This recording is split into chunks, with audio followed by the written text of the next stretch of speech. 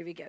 So we're on chapter 6 of Nehemiah, but we are on lesson number 4. Everyone say lesson number 4.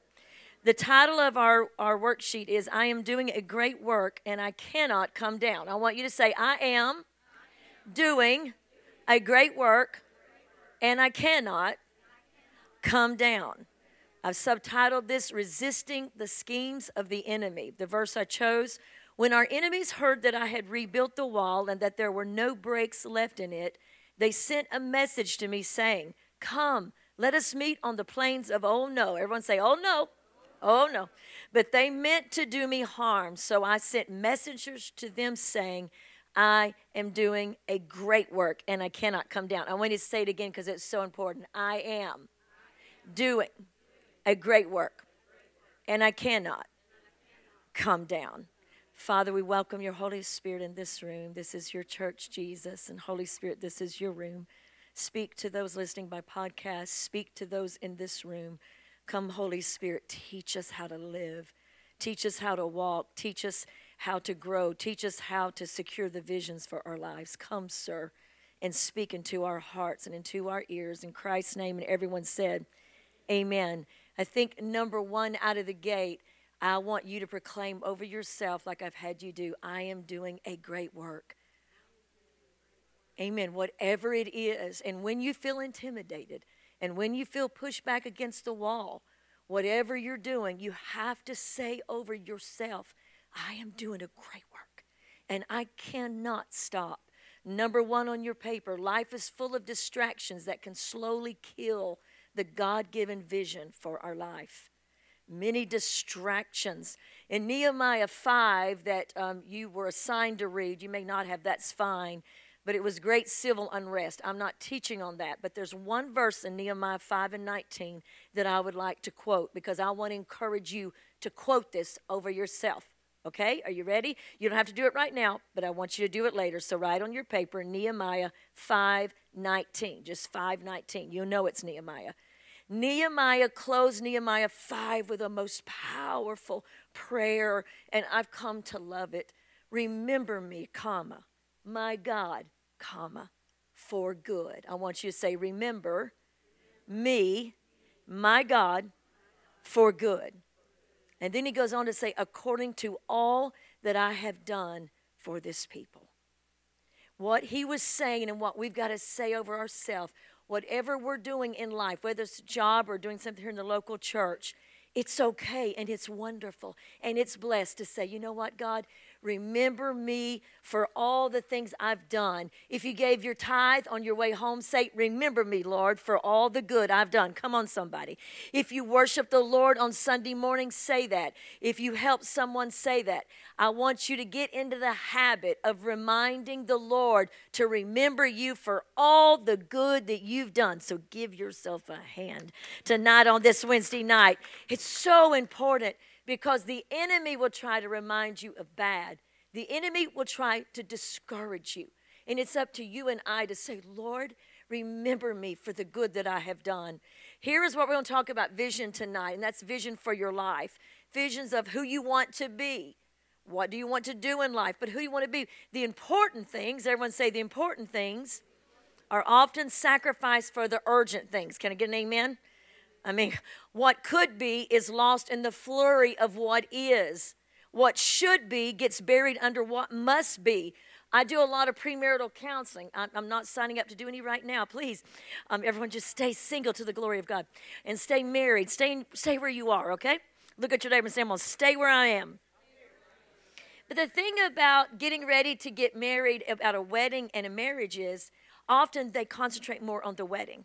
The wedding is over like that. And they get so focused on the wedding when they should be focused on the marriage. And let all the married people say, because they get distracted because the urgent comes in and we just got to make sure everything's good. We've got the flowers. So what I'll often say to someone, I'm going somewhere with this in premarital counseling is, if right now you had to get married on the back of Zimbabwe with just him or just her, whatever, you have to be on the back of Zimbabwe getting married. None of your family could be there, and you're going to wear the ugliest dress you've ever seen, and he's going to wear the ugliest thing. No one's going to be there, and you got to go live on the north side of Zimbabwe without any family. Do you still want to get married? I mean, the looks I get are like, and I said, that's the reality. I married the same man twice. And I was young at 18 when I married him the first time. He had trouble, I had trouble. And I was so focused on the wedding, I didn't focus on the marriage. Why am I saying that? Because the wedding is the distraction. It's the thing you think you have to focus. In life, if we're not careful, we'll get distracted by the daily grind of life. Can I get an amen? Bills now, crisis now. And it's easy to lose sight. And the main thing, we sacrifice best for good. Just as things were looking up for Nehemiah. Everyone say Nehemiah. Cute little sidebar. As I said, my friend Joni calls me about every night. And when I answer the phone, I sing El Shaddai. And she sings Nehemiah. And just because she knows I'm working on it, we like to sing all the time. So I get tickled when I say Nehemiah. I need to sing it to you. Nehemiah. There you go. Nehemiah's enemies stirred up trouble. Someone say trouble. They're just days from completing the project. They're just days from bringing this together. You know, sometimes the newness wears off. And when you first started something, you just loved it. You were so happy to be in it. And then it goes on. But what happens is we've got to learn that this was all full of schemes. Negative, lying about Nehemiah. They even hired a prophet. I mean, you know what? Here's the deal, Britt. If you hired the mafia to come after me, at least I'd see him come with his AK-47. You know what I mean? When he's going to take it to the mattresses. You know, at least I would figure that out. But they hired a prophet to falsify. I couldn't think where that was going. Falsify the record. They hired prophets. You and I better be careful who we're watching on YouTube videos. Come on. I know some people that have gotten really messed up from watching people that are preaching only out of the book of Enoch, which is not even in the Bible. Come on. And their whole life is based upon this book that did not make it into the Bible. It doesn't mean there's not truth in it, but we have to live by the word of God, because someone can come to you. When the sons of Sceva were trying to cast out that devil, and the demon said, Jesus I know, Paul I know, but who in the heck are you? What they were saying is, you're going in the name of Christ. I'm saying that. I didn't mean to camp there for a moment. Be careful who you listen to. If you don't know who someone is, I'm saying this because someone called me this week from East Tennessee. My daughter's listening to this guy. He's saying all this. I said, that's scripturally incorrect. Well, can you go into it? No, I don't have time. Call my brother-in-law, Jimmy Jr. He lives in Florida. Here's his number. And I meant it because I knew Jimmy would discourse this with him for an hour and a half. Be careful, because in this chapter, a prophet in Israel is paid money to stop the work of God. Someone say, oh my. But listen, this is what I want you to miss. Nehemiah is highly favored. We shouted 2 weeks ago when the king gave him that money for the timbers and gave him all that favor, and he was able to leave. I want you to say highly favored. But in this chapter and in other chapters, he is fought at every turn. But we have to remember, the king gave him supplies. The king gave him everything he needed. But if you dropped in on this chapter alone, you'd say, oh, Nehemiah, what did you do? Did you not confess something right? Oh, Nehemiah, what did you do? Did you lie? Did you cheat? Did you hang around with those that do? Come on. What did you do, Nehemiah, for people to come against you? He did nothing. The same favor that was before the king is the same favor that's on this chapter. And you and I have got to remember this lesson. Or if we don't, when we hit moments of trouble, we'll begin to question our favor. Oh, we feel favored when we get called out and the money's flowing and everything is honky-dory. But when the dory gets honky, come on somebody, we begin to question. Peter said, think it not strange. Say with me, think it not strange. When you enter a fiery trial, but we always do. We get into trouble with the boss at work. I can't believe this is happening to me. What did I do to deserve this? I can't believe my coworker's acting like Corilla DeVille. What did I do? You know, and in that moment, we've got to remember this chapter, The good hand of the Lord is still on Nehemiah as it was 2 chapters before. This is life. We live in a fallen world. The enemies reared up and roared up. But if Nehemiah had gone by his feelings, he would have said, I'm done here. The favor has left me.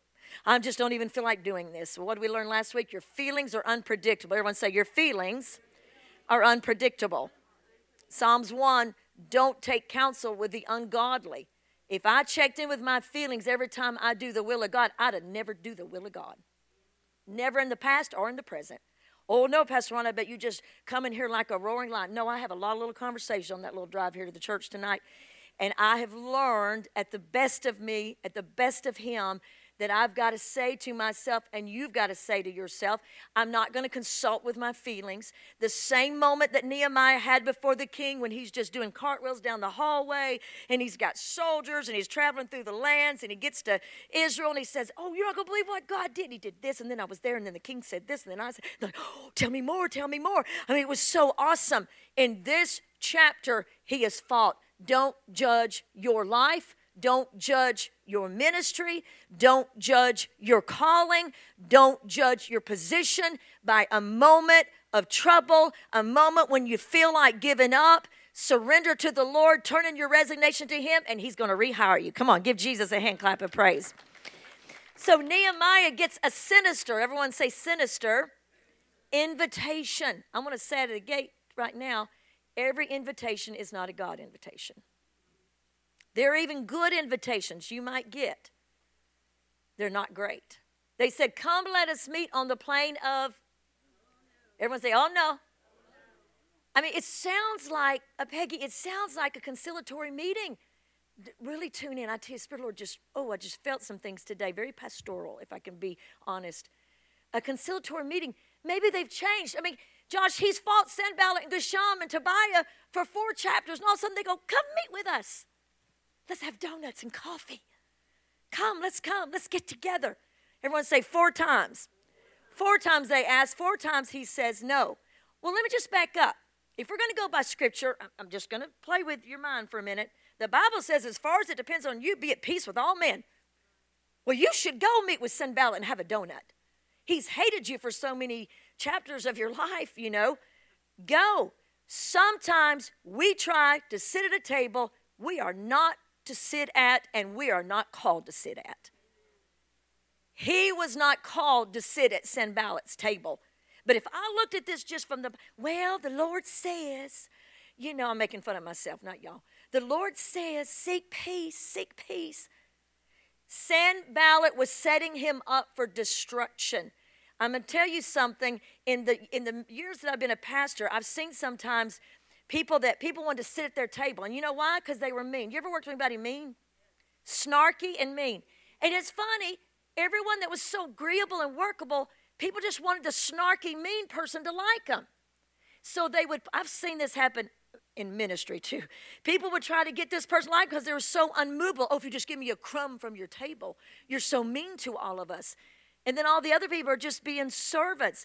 We've got to be careful that we don't aspire to be liked by people that we are not supposed to be liked by. Troubled people. We're supposed to help. Oh, Pastor Rhonda, you ain't talking like Jesus. We're the whosoever tribe, Pastor Rhonda. You forgot who we were. No, I'm not talking about church people. I'm talking about people that intend to take you down. I'm talking about people that have a target on you. We need to be happy at some of the rejections we get. We need to rejoice over some of the doors that get closed. God might be saving you. We need to get out of the high school mentality of, I've got to get in with this group. I'm telling you, through some of my life, there was different, I don't want to go into too much here because I don't want to take up time. There was, groups I would think I want to be part of. And later I look back, the Lord blessed me by not letting me be in that part of that group. Rejection can be a good thing. Give Jesus a hand clap of praise for that. But Nehemiah was secure in his identity. Number 2, and that's why significance is an invisible force field that protects our confidence in God. Significance. Years ago, I don't know if Pastor Todd remembers it, there was a book that came out about 1997, 96, 98. Mama Linda may remember the Vernons, I don't know. But it was called Search for Significance. We could not keep those books on the shelf. I mean, I thought, my God, do we have a plague of insignificance going on here? I mean, everybody wanted that book. I never even read it, but I bought it for so many people. But what it was is I and you and I, me and you and me, we need to feel significant about our life. I need to know my life matters, Pam. That's why people are wandering around with no purpose, because they don't know they are significant to this earth. But when you have your significance, I said it's a shield of faith for your soul. So you're not enticed by the wrong thing. You can say, I don't need that. I don't need that. That's right. I don't need that. That's good, Kayla. You know, the significance will make a janitor. I've seen janitors, and I'm not down. I've waitressed like a good 1/4 of my whole life and cleaned for my mama before that. Come on, somebody. And cleaned my toilets at my house still. But I've seen janitors who knew their significance, and they just walked with such confidence. And I know an extremely wealthy person in London that I'm friends with through Instagram, that I know through someone else, lovely, but honest to the Lord. I sometimes look at them, and they're so unhappy. They are a billionaire. They married big money in London. They've had so much done to their face, and praise the Lord, bring it. You want to pay for surgery, I'm here for you. I'll get it done too. But that they don't even hardly look like themselves anymore. I'm not being mean, but their significance is down here, and they have all the money. They dine at Harrods. I see all these things. I'm not being ugly, but it reminds me, you can have everything in life, but if you don't know your significance in Jesus Christ, you are not going to walk upright. You are not going to walk with your head up high. I love to see, I saw a grandmother recently that I know through some mutual acquaintances, and she's raising all of her kids, and they don't hardly have anything. And I'm telling you, the way she was dragging those kids around in a good way, the way she was walking with those kids, it's just like she was the Queen of England. Like she was on purpose. And I said to the Lord, that's a beautiful sight. I know how poor they are. I've helped them on many occasions. I know what they deal with. We've got to find our significance. Nehemiah could say, I'm doing a good work, and I'm not coming down to meet you on, oh no. I don't need to sit at your table. People may think your table's great, Sanballat. You got some false prophets and governors. These were the elite rulership. You understand, Nehemiah was not a pastor. He wasn't a preacher. He was the servant of the king who came to Israel to rebuild. He could have said, oh, if only Sanballat would talk to me. Oh, if only Geshem will just, invite me out to a dinner at the Jerusalem Acre. If only, I couldn't think of anything else. If only Tobiah, would say, hey, let's get a cup of coffee together, buddy. Then I'd feel like somebody, I feel this so strong. But Nehemiah knew who he was in the Lord. I'd rather see someone that cleans the shoes of someone who cleans the shoes of someone who cleans the shoes of someone who cleans the shoes, that knows they're significant, than a queen living in a palace who has no confidence because she doesn't know who she is. Come on. It's a good thing. Amen. Look at your neighbor and say, it's a good thing. So listen to this. Lies, distractions, doubts, and fear come to haunt us with the question, what real or lasting difference will I make? Whether we're cleaning toilets, leading a country, we should never lose sight, listen to this, of the fact we're doing something for God. I want you to say something. In the New Testament, it says, whatever you do, do it with all your might. I'm not saying exactly right. Some of y'all can help me. Do it honorably. Whatever it is, do it without complaining. Look at your neighbor and say, oh, me. No complaining. You see, Nehemiah was not going to be sidetracked. He said, I'm doing a great work. He put value, I want you to say value, on who he was. He wasn't Sanballat, Tobiah.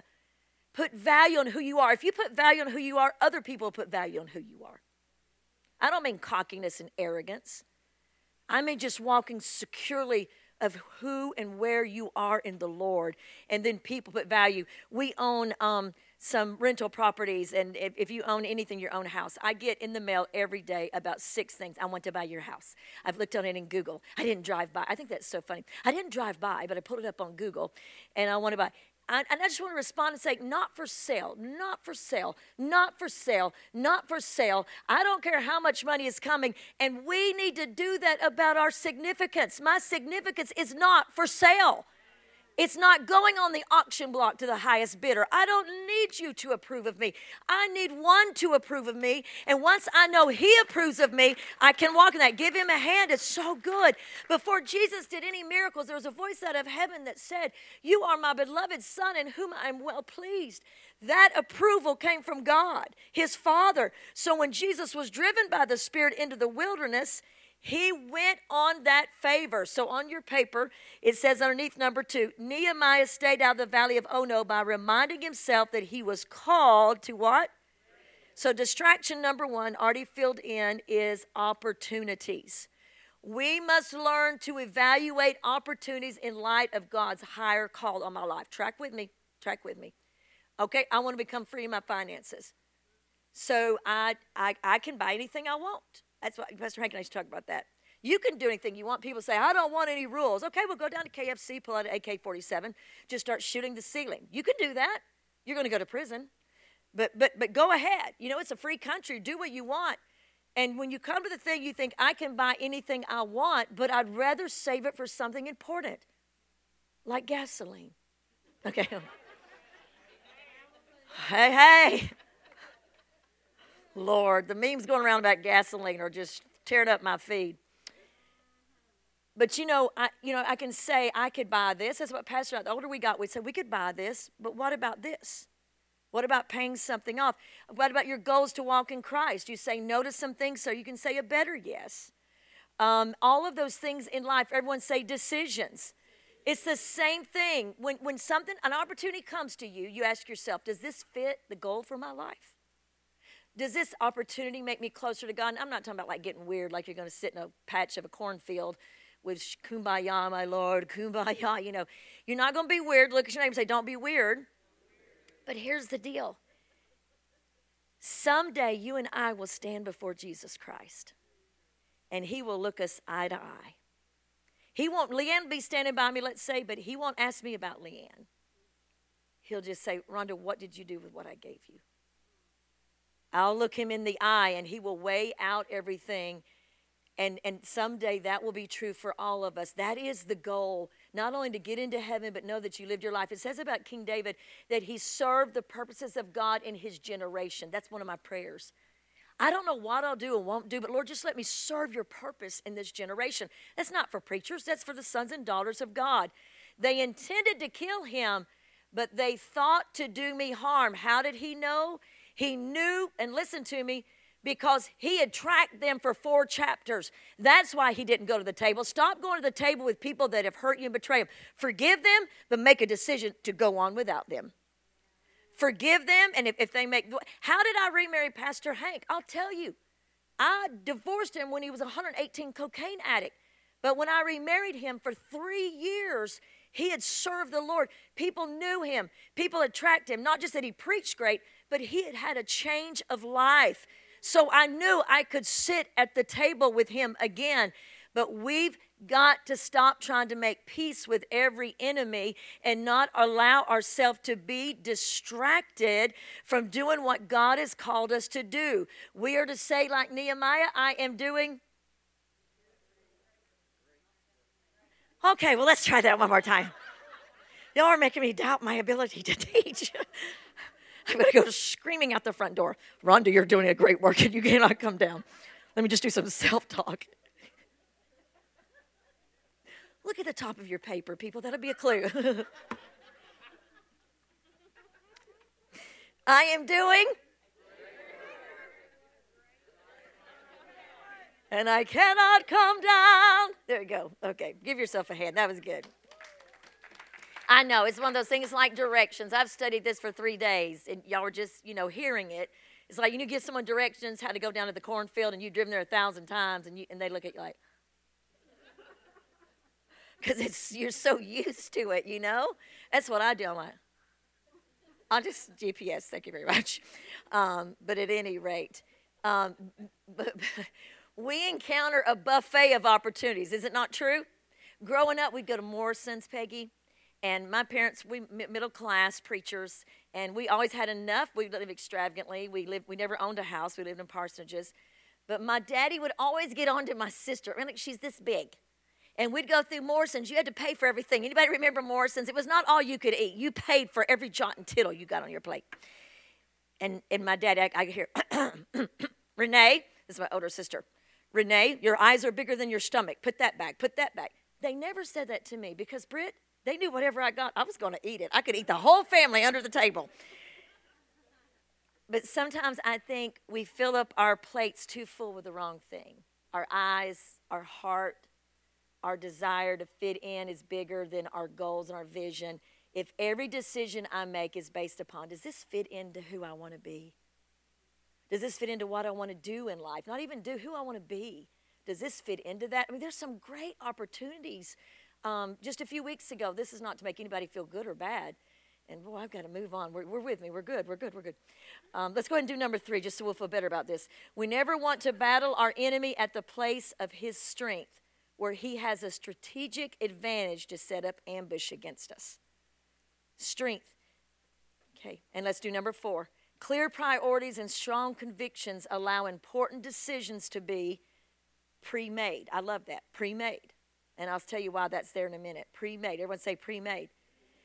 I think, after Pastor went to heaven about 2 months ago, just got a slew of invitations to go preach at different places. And some of them were great. But I just, without no. Because I knew that my heart and my investment had to be here. Sometimes you have to say no to some things because of what you know God wants through you. And that's okay. I mean, let's admit it. There's entertainment opportunities, athletic opportunities, career opportunities, vacation opportunities, relational opportunities. Sometimes the biggest distraction, I want you to say distraction, because every opportunity comes along at time in some moment or some way to distract us. They're wrapped up in a package that looks so good. Have you ever misjudged the way something was wrapped up? Like, door number 1 or door number 2 on The Price is Right, And if you don't remember that show, that's okay. But at any rate, like they'll give you a choice of an envelope or this package that was it's huge, and it looks like it was wrapped at one of those professional wrappers. And you just know what is in there is better when what's in the envelope is $1,000. What's in here is a penny wrapped up pretty. Come on, say a penny wrapped up pretty. And sometimes we are lured away by the way some things are wrapped up in our life, opportunities. And we think, I need to do that. 1 Timothy 6:6 says contentment. Godliness is contentment with great gain. Not great gain, but contentment. Everyone say contentment. But Hollywood and all that presents us all these options. If Nehemiah had accepted Sanballat's invitation, his enemies would have killed him. Hang with me. In some way, our hobbies, our opportunities, our relationships, if we let them take advantage of, they will kill our chance of accomplishing our vision.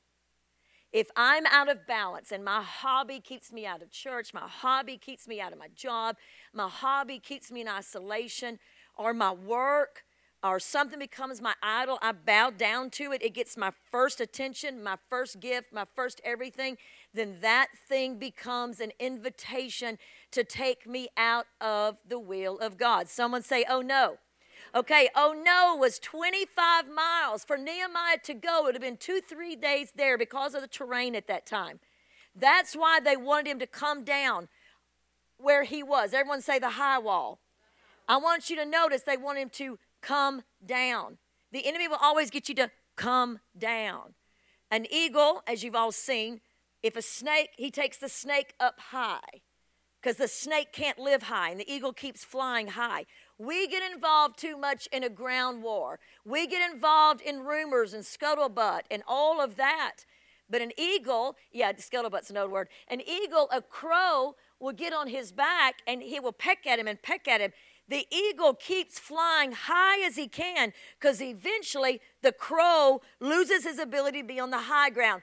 Don't get on the low ground. The enemy always wants you to come down, which should tell you God has positioned you in heavenly places with Christ Jesus.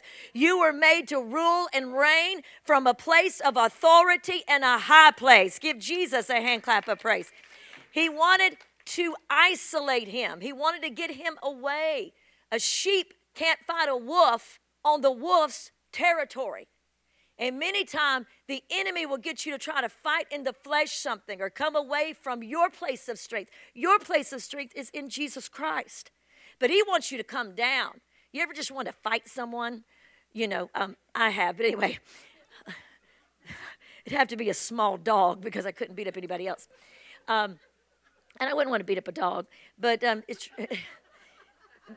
sorry, wants to get you to come down. But what you've got to say is, who do I want to be with my life? What do I want to do? I want you to say, what do I want to do? What do I want to do? On your paper it says, the 5th time, Sanballat sent more than an invitation. I want you to say more than an invitation.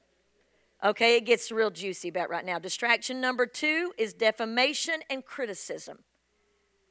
The enemy wants to distract you. If your priorities are out of order, you can be led out of God's will.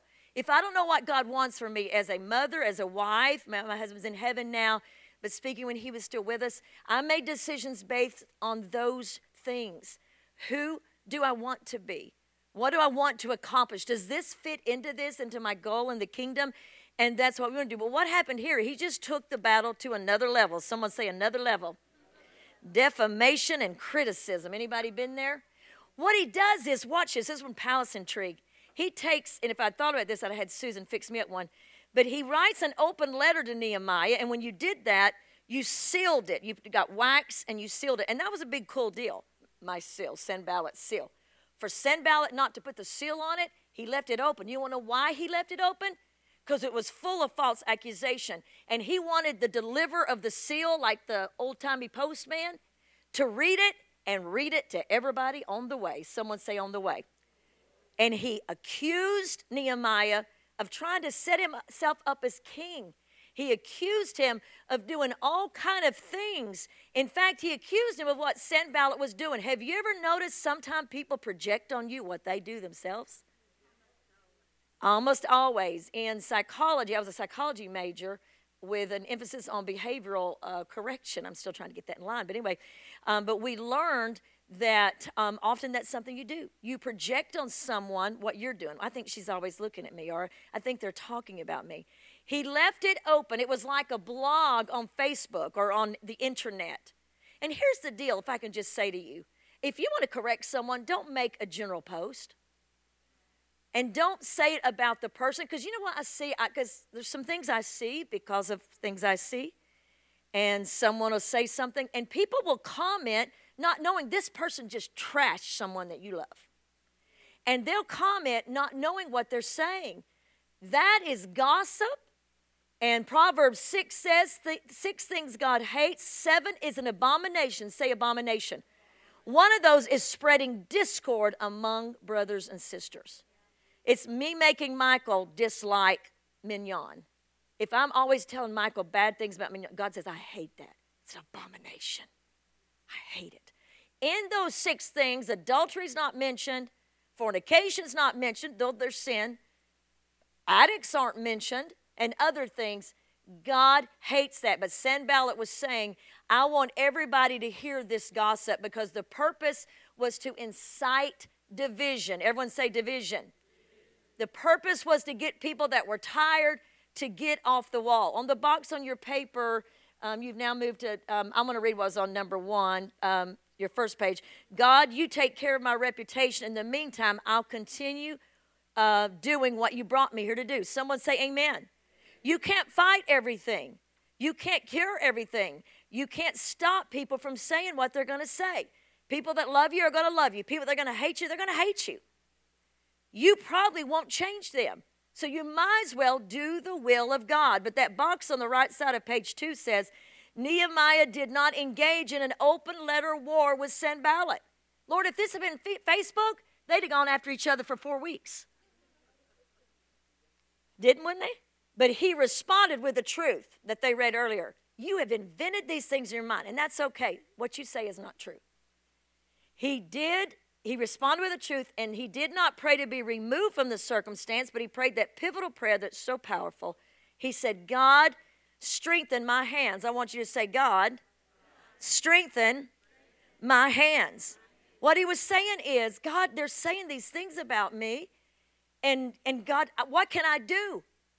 What he did was he said, Strengthen my hands. Get me back to the work. Look at your neighbor and say, get me back to the work.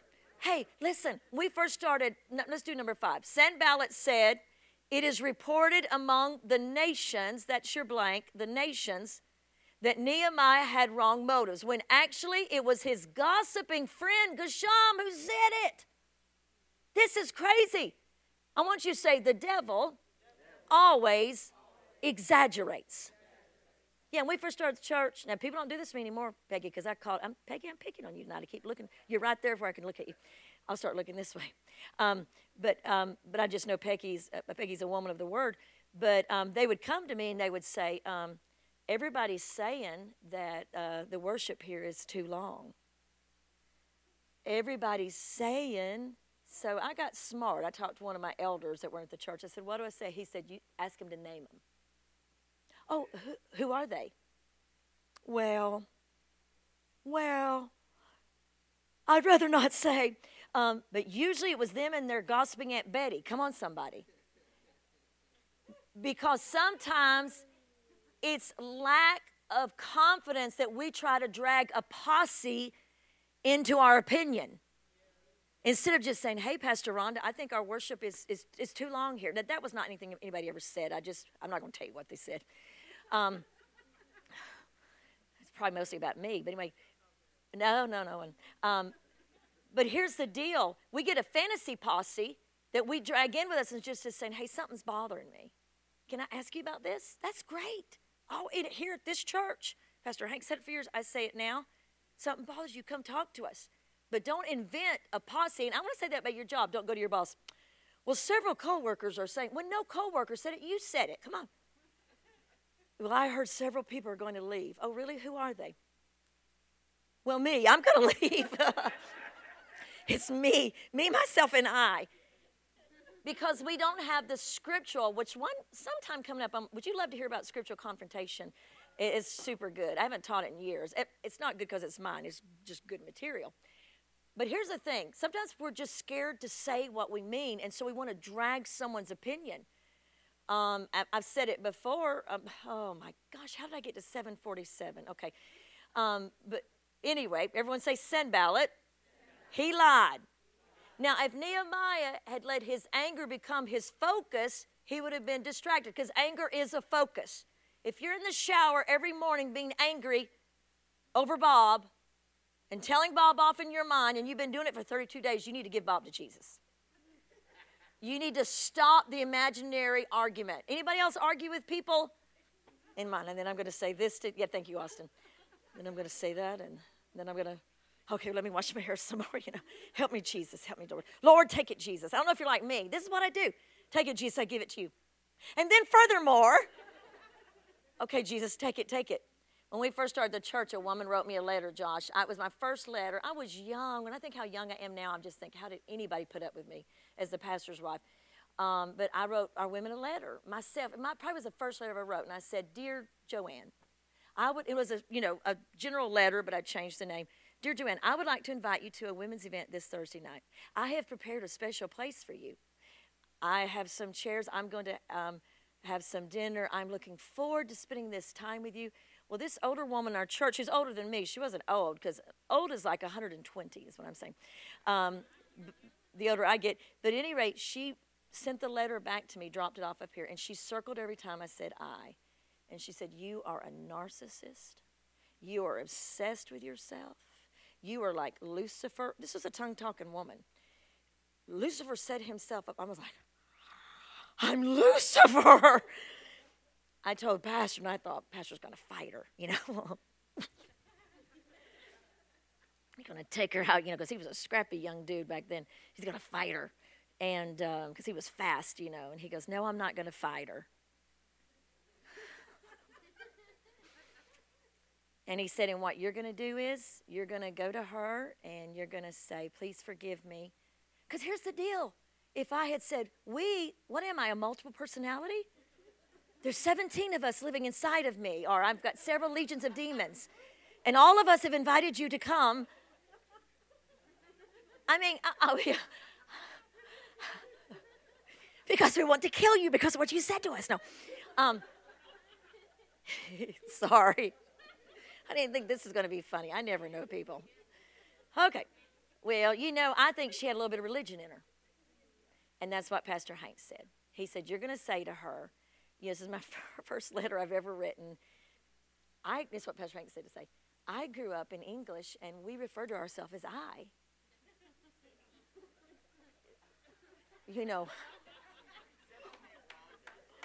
Yes, someone named Rhonda, do it like third person. And so I wrote that to you ladies. Not any other ladies thought that. But I'm going to tell you, for a while, and you leaders know this, every time I went to write a letter, it was like, oh God, oh God. And I told her, I said, I'm so sorry that my letter offended you. Of course, Pastor said, she'll be gone. Pastor said, mark my word, she won't stay. But I want you to do the right thing. And then I wanted to say, well, when it happens to you, will you do the right thing? No, I'm just kidding. So I did, and I said, I'm sorry my letter offended you. I'm very sorry you were offended. I'm genuinely so sorry. I was so young. And I said, that's the way, I don't only way to know how to write a letter, but anyway. And guess what? She left. Because she had a problem after me with something with the worship. I remember all this. I remember what she looks like. Her face is ingrained in my mind for all eternity. But anyway, and then, like today when I thought, I can still see her, Lord. Jesus, take the wheel. But then she had a problem with something else. And then she had a problem with something else. And then she left. But I knew the right thing. But I could have made that my focus. It did kind of rattle me. I've had a lot of those situations through 30 years. A lot. Here and everywhere else. But if you make anger your focus and you don't get back to, you know what, I'm going to be who I've called to be. I did the best I could. Distraction number 3 is fear. Everyone say fear. They could not get him to come out, but they found someone on the inside to set him up. So Nehemiah 6:10 said, after I came to the house of Shemaiah, the son of Deliah, that should have said everything right there, who was a secret informer. Everyone say secret informer. And he says, come, let's meet us in the house of God. They're coming to kill you at night. You need to come. See, this is the deal why I want him to go into the temple. This was an ingenious plot. Track with me. Shemaiah fabricated a story that an assassination was going to happen. He had been hired to falsely prophesy. The only hope in that day is if you killed someone by accident, I don't want to get too Perry Stone on you, but he could make a whole teaching out of this, and we would buy his book, and it would be wonderful. But the deal is, if you killed someone by accident, you could run into the temple and grab the horns of the altar, say horns of the altar. But that did not fit for this situation. If he had run, because what he said is Shemaiah, I'm sorry, I got to get off that singing thing. Sorry. I'm going to say, Joni's going to call me tonight, and I'm going to say Shemaiah. But Shemaiah, okay, everyone say Shemaiah and get me off of it.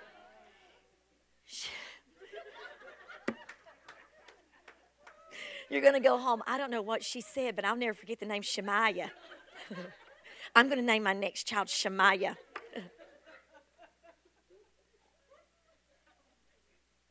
So it was an ingenious plot to discredit him. Everyone say discredit him.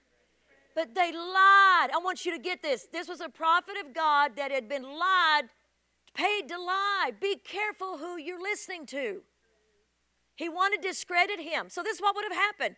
Nehemiah runs, jumps off the wall, Josh, runs like Jack Bauer into the temple of God, grabs the horns of the altar, which would have discredited him, and he would have been killed for it. But beyond that, people on the wall are like, where's Nehemiah?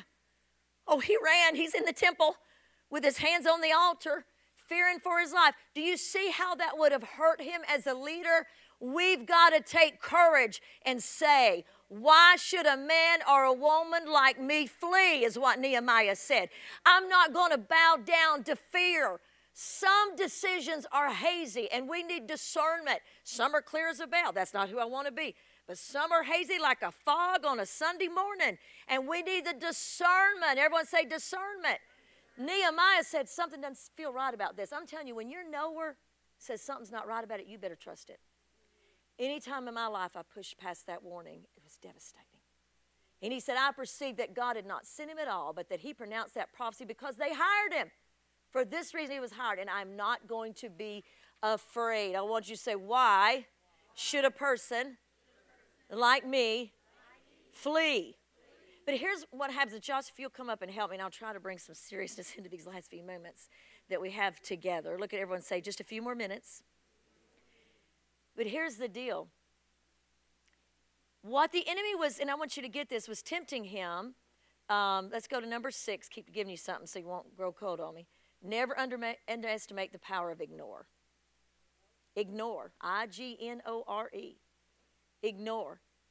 I said at the top of the paper, faithful is he who has called you, and he will bring it to pass. Sometimes you just got to ignore. You heard my illustration. I'm not going to retell it about Canada. I've learned to ignore those voices. They would say to me coming tonight, I'm not going to lie to you. This is ridiculous. There's nothing to this message. I began to prophesy over myself. The other day I gave myself a word. Pastor Billy said, if you ever get a word from me, call me. I said, I don't think I'll be doing that. But prophesy. Someone say prophesy. Speak to yourself. And I began to declare that, because this is what the enemy does. He was trying to get Nehemiah, and he'll try to get you to protect yourself out of your own destiny, to protect your life. He was trying to say to Nehemiah, protect it, because really what he's trying to do is to keep from what God has in you. Like, because this is the deal. Who's going to look out for me? I'm looking out for everybody else. No one's looking out for me. I mean, I'm just like the servant of this whole crew. I'm not being promoted. I mean, whatever that looks like for you in your job and your family, the enemy is trying to get you to self-protect.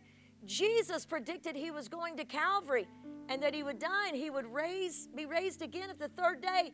And Peter grabs him by the shoulders and says, this cannot happen. You are not going to do this. You are not going to the cross. Do you know what Jesus said to Peter? Get thee behind me, Satan. I mean, that's like Susan saying to me, Pastor Rhonda, you don't need to go down to Cucamonga, California. That's a real place. And preach. It's scary there. And I turned to her and said, get behind me, Satan. I've never done that. That would never happen. You see what I'm saying? That was the close relationship. And he said to him, Peter, you're only mindful of things of man. You're not mindful of God.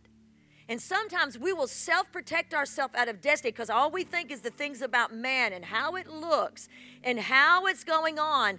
But God says, trust in me, and I will make your life fruitful. Focus on what can be and should be. Stop fearing the bad thing and expect a good thing. Come on, somebody. Give Jesus a hand clap of praise for that and shake off some of that fear. Should you retreat? No.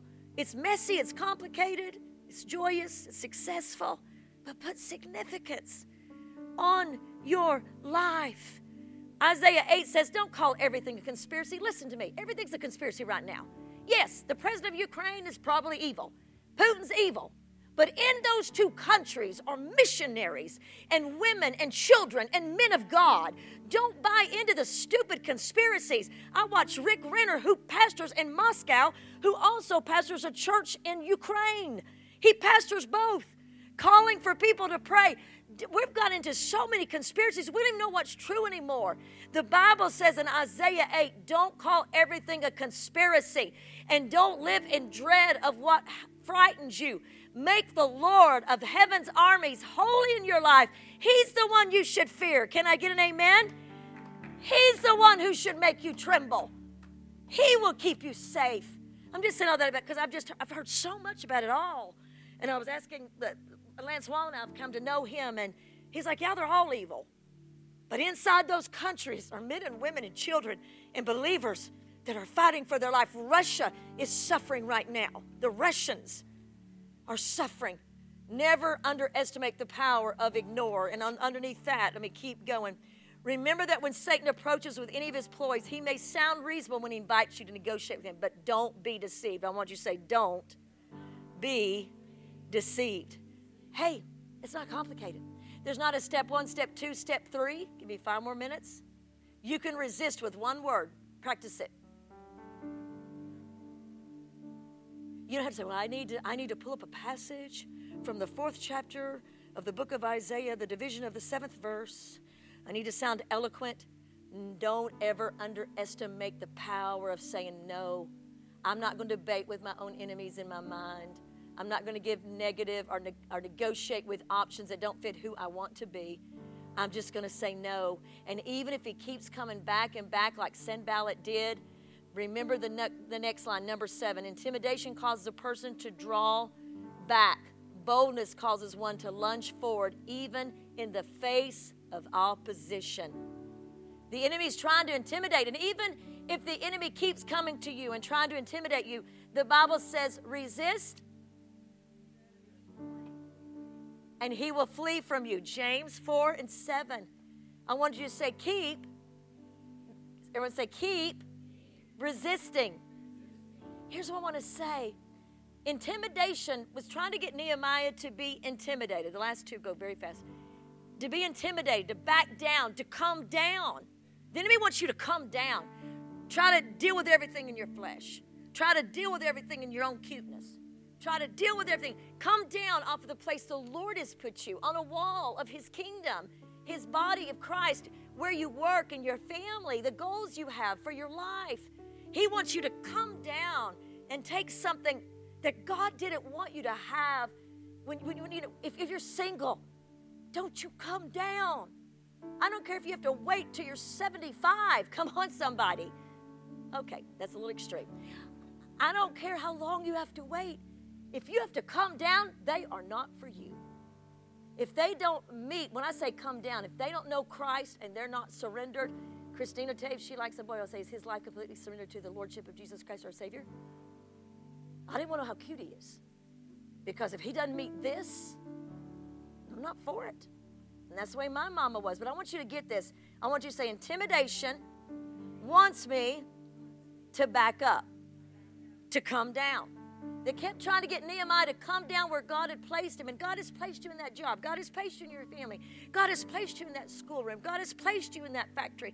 God has placed me to do things. He's placed each one of us. And the enemy wants us to come down because as long as we're up in the kingdom and doing what Jesus says and putting significance upon our life, we are going to do amazing things. Amen. Amen. Give yourself a hand. Come on. So here's the deal. The Bible says the righteous are as bold, everyone say as a lion. And then that's when you say, well, that's why I'm not bold, because I'm not righteous. I know what I said yesterday. I know what I did. Listen. I've watched people lose, and I've done it myself through my life. You lose consciousness of your righteousness. That's all you've done. Jesus Christ is your righteousness in God. You just lose consciousness of the righteousness of he who became sin so that you would know righteousness.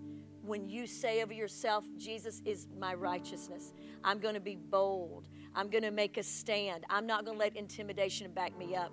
Remember, it says on your paper, be careful who has your ear. Whoever has your ear has your heart, and whoever has your heart has your life. Who is speaking into your ear? Look at your heart. That's why I help a lot of people. Well, I'm careful who speaks. And, Joni and I have talked about that. I have a board of regents. We have a lot. But I'm very careful. At the end of the day, I have to hear God's voice clearly. But I'm not going to let someone like a Sanballat or a Tobiah or a Geshem, and neither should you, tell you how you should run your life. Don't let someone from your past tell you how to run your life. Don't let someone's post on Facebook try to intimidate you and tell you how life should be. You've got to say, I'm not going to let these words get in. I'm going to be careful who has my ear, because who has my ear, I'm going to say it again, has my heart. And who gets my heart gets my life. And my life is a life of significance. If I have to stand alone, if I have to walk alone, if I have to go to the job with earbuds in and just mind my own little business and everyone thinks I'm stuck up, I'm not going to mind it. If they're in there cursing and telling dirty jokes, or they're making fun, or they're gossiping, or they're being vulgar, the things that just don't meet up to God's people, I'm not going to be a part. Come on. It's true. It's your ear. Now, we're almost number 8. God marshaled, that means he organized. I just thought it was a cool word. God marshaled an ordinary group of people to do an extraordinary task. I felt this today because it says underneath there, so the wall was finished, and when our enemies heard it, this is all the people that said, you can't do that, you feeble Jews. If you build a box on it, it's going to fall down. This is going to happen. That's going to happen. But when they heard it, someone say when they heard it. Don't you love it when your enemies hear how your life is okay now? I told you, I went and preached at a large conference full of people I went to school with that just thought I was little divorced Rhonda, would never amount to anything. And when I stood up and the power of God wrecked the place, it wasn't me, it was all him. But when he came out, they came running. And I was just so humble in the anointing. I didn't think, nanny, nanny, boo-boo, look what happened to me. I didn't think that.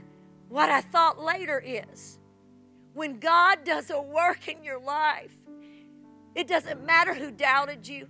It doesn't matter what they said. In the hard moments when everybody said they're down for the count, when God does it, they have to recognize this work was not of man, but this work was perceived and done by our God. Somebody give God a hand clap of praise.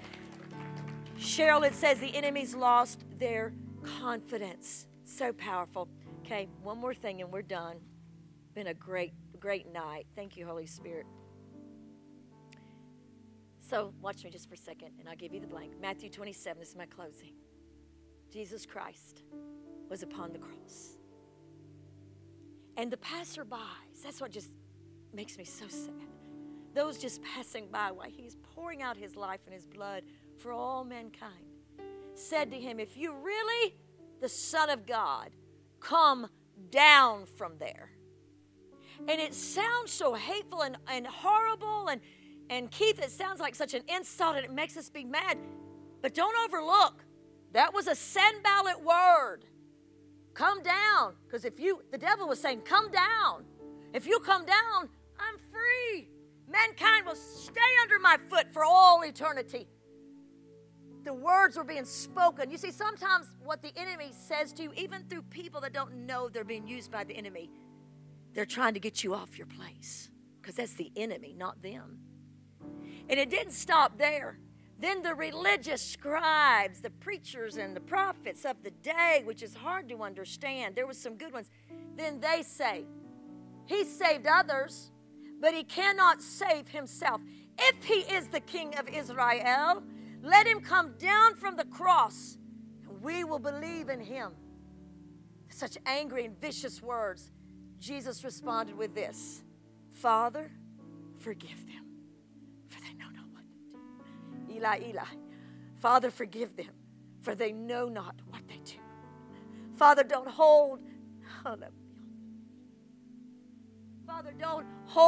this against their account, but forgive them, because they don't know they're speaking the very thing to me that would make mankind be under hell's realm for all eternity. Jesus did not come down. He said, I am doing a great work. And that's your last blank. There was another great man who changed the world because he determined not to come down from his assignment. And his name is Jesus. Jesus. Give Jesus a hand clap of praise. I want to read the bottom here to you of your page. This is what I want to say. Look up just for a second. He did not come down and he doesn't want you. He's not asking you to go to the cross. He's not asking you to die except to die to yourself. He's asking you to live for him, to put significance upon yourself, to resist the schemes of the enemy. Nehemiah just kept getting like whack-a-mole. Every time you see them deal with it, they come out another way. Then they try an open blog, and then they do this, and then they do that. And he keeps giving it to God and saying, strengthen my hand. He took it to where it matters. Lay your enemy at the hand of the Lord. Lay those things you can understand at the hand of the Lord. Jesus Christ did not come down, and he doesn't want you to come down. God has given you a place in Jesus Christ. Ephesians 2:6. For we've been made alive in God through Christ Jesus and made to sit in heavenly realms with him, which means when I got saved, I'm now connected to Jesus Christ. I don't have to come down low. I can stay at a position of royalty, authority, and nobility. Someone say amen. So at the bottom of the paper, I'll read it. You can read it silently. I'll read it out loud. Say to your accuser, my value is not determined by what you think of me, but what someone was willing to give in exchange for me. I am the redeemed. I am paid for and bought for by his blood. He knows my end from my beginning. He prepared me before my mother's womb for everything he has called me to. That's who I am. I want you to say, that's who I am. So I shall continue to do his work. I'm doing a great work, and I cannot come down. Let me pray. Father, in the name of Jesus, Lord, thank you for these wonderful brothers and sisters. Thank you for them hanging with me, God, in the length of this. Spirit of the Lord, thank you. You said so many things to me in this message as I worked on it the last 3 days. I pray, Lord, you'll help them to locate themselves. Holy Spirit, bring to their remembrance. Let the principles we learned come to us naturally by you, Holy Spirit. You are the great teacher. Without you, we are nothing. We give all glory and honor to Jesus Christ. We thank you for Nehemiah, the servant leader. We thank you for the contemplator shaper that he was. And we thank you that we are called now and we are doing a great work and we cannot come down. In Jesus' name, everyone said, amen. Amen.